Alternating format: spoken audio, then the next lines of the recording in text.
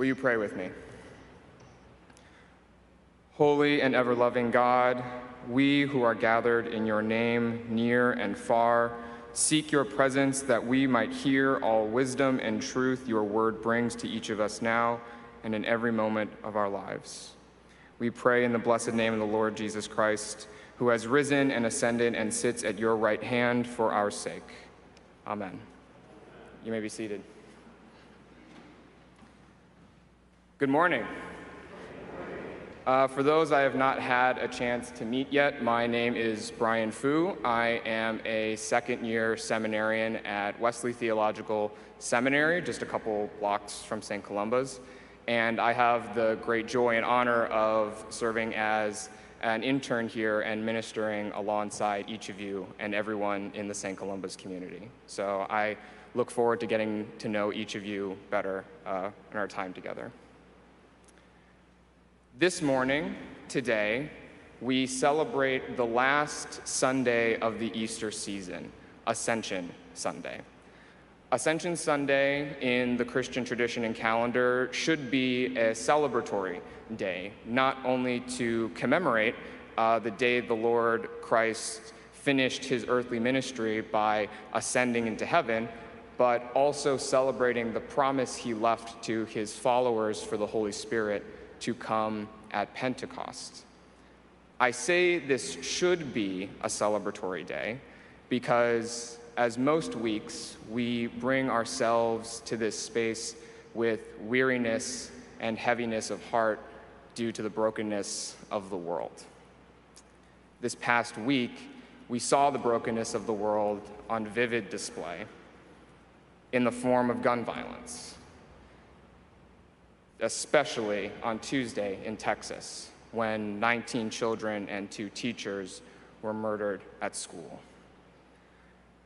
We hold this strange tension of celebrating the Ascension and bringing tragedy with us here.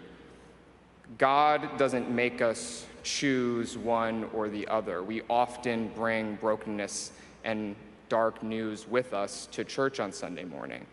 And so I would like to invite us this morning as we journey through the story we heard in Acts and the gospel to be willing to hold that tension, hold the good news of the Ascension and Easter with the realities and tragedies of the world. The Ascension story, as we heard it today, may seem like a far-off story, kind of like a magic trick, one that really doesn't have anything to do with us. What does Christ rising into the sky mean for us today? And in the face of the tragedies that we have seen, it may be brought into even more question. What does the Ascension story have to do with the darkness of the world, of pandemics and gun violence and food shortages and wars? And not just thinking about the story, but thinking about coming to church at all may be difficult in the face of times like these. Why do we gather for worship? Why do we come to take Eucharist? Why do we come to listen to the intern preach? What's the point? What good does it do?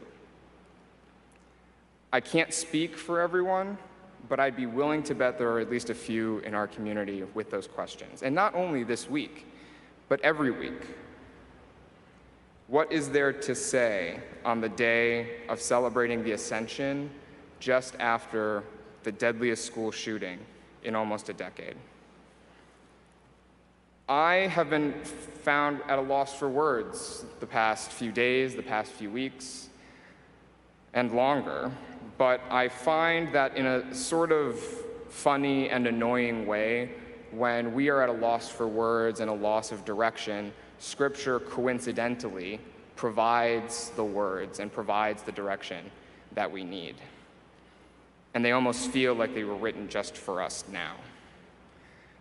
And I would propose that the Ascension story has a weird, eerie parallel to the way we have been reacting to the news of Texas, the news from Buffalo, the news from our own city, of the pandemic.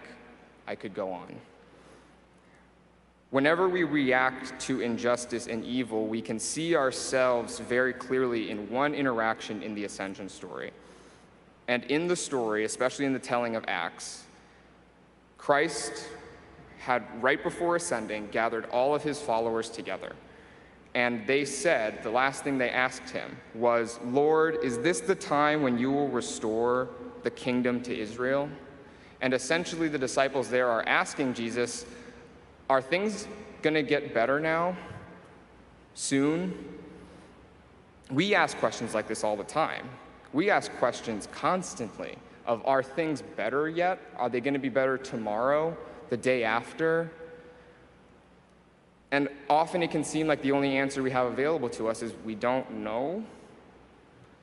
But I think our story and our questions today, which we share in common with the disciples, shows a deeper yearning each of us shares with one another. It's a very basic, deeply ingrained into our humanity kind of yearning, a yearning for the world and our lives to be better than they are.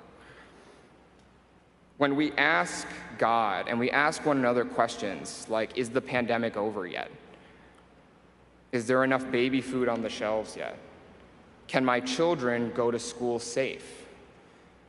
When we ask questions like that, we participate in very real, concrete ways in the Ascension story. I want to make a quick aside here about what the Ascension story message is not about. In the face of tragedy and crises like the ones we've been experiencing lately, we often see politicians and celebrities and influencers and those with power get on TV and start asking us rhetorical questions like, how much longer are we going to have to deal with this? And when are we going to take action?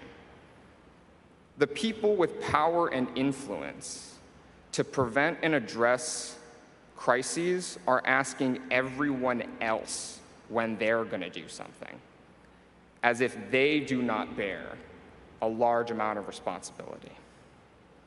They look at us and ask, when will someone act, when they need to look in the mirror and ask when they are going to act?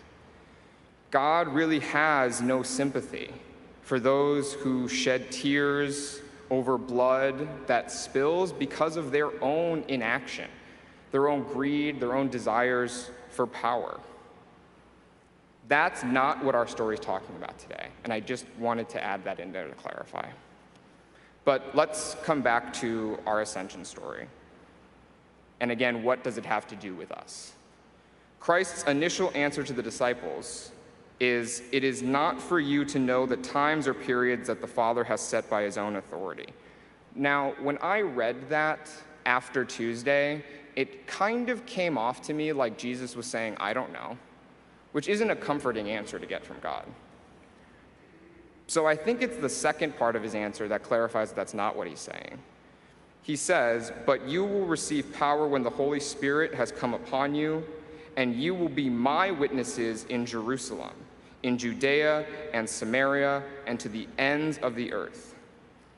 When we ask those questions, those basic yearnings for better, Christ's answer to the disciples back then and to us, his disciples today, his answer is this: things can be better now, and I need your help to make it happen. We are journeying towards the Pentecost moment, the time when Christ promised for the Holy Spirit, which we call for every Sunday to be with us. That promise is fulfilled, and the Spirit penetrates every corner of our hearts, our communities, and our world. But the promise of the Holy Spirit doesn't come without a commission. It doesn't come without a call to action. Christ says, "The Spirit will come to you, and you will witness to my name at the very ends of the earth." And today, we are those witnesses. The story of Scripture and the disciples did not end when the book ended. We continue that legacy of witnessing to the Spirit and witnessing to Christ.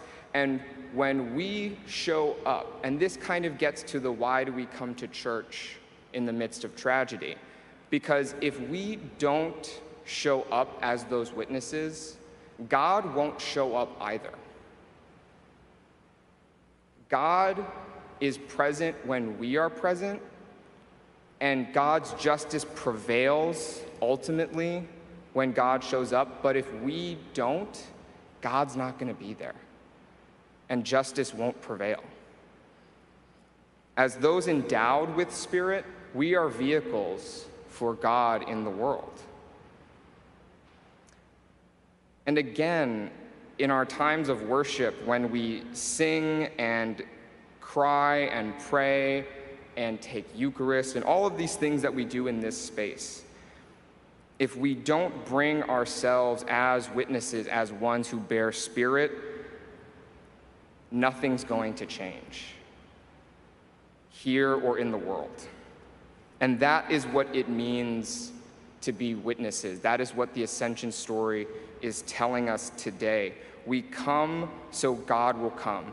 We feast on a meal that tastes of hope. We renew our souls now with one another so that we can go out the other side of the doors and do the exact same thing.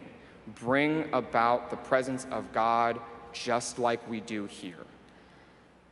And we work alongside God in Christ as he prepares to come back to institute what will be a perfect and brand new and restored creation forever, without end. The Spirit gives us power to stop asking when will things get better and start saying with the confidence of God's people, God is going to make things better now because God's people are here now. When we bring ourselves and our voices and our spirits and God's Spirit to places like the halls of Congress, to the White House, to the Supreme Court, our workplaces, our schools, the voting booth, church, our families, and ultimately home to ourselves, the Spirit will bring herself to, and ultimately, when Spirit shows up, nothing can possibly stay the same. When we show up, for instance, to demand changes to a nation and a culture and a legal system that value guns over the lives of children, that in the most real way possible value death over life, and when we witness to the risen Christ through our words, deeds, and our lives, that is when things begin to be made new. And that is the only hope for God to be present, and that is the only hope for justice to prevail. And so today, as Easter people and as Ascension people now, we must go into all the places and spaces and times that we find ourselves and show up and bring God's Spirit with us, bring the resurrected Christ with us, so that God's earth-shattering justice, working through and alongside us, we as God's people with God can transform the world and save lives now and forever in a new creation. Amen.